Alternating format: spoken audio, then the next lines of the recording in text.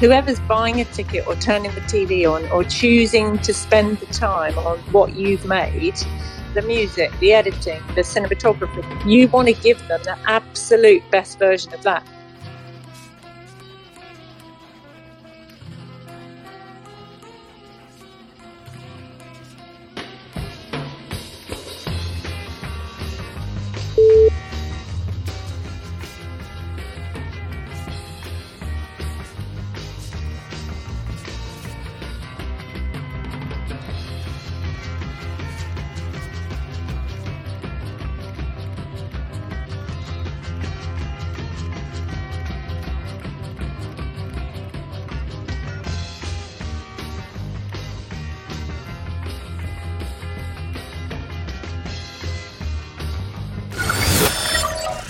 Do you think that your faith or your color of your skin held you back? Being the only black kid in the school, I experienced a lot of bullying. Mo, it's no secret that the well of the source of comedy is pain. It's a pain that's felt by all cultures, all genders, all sexes, and I think that being able to take these sad experiences and push them through the vehicle of comedy, I can find a way of touching people.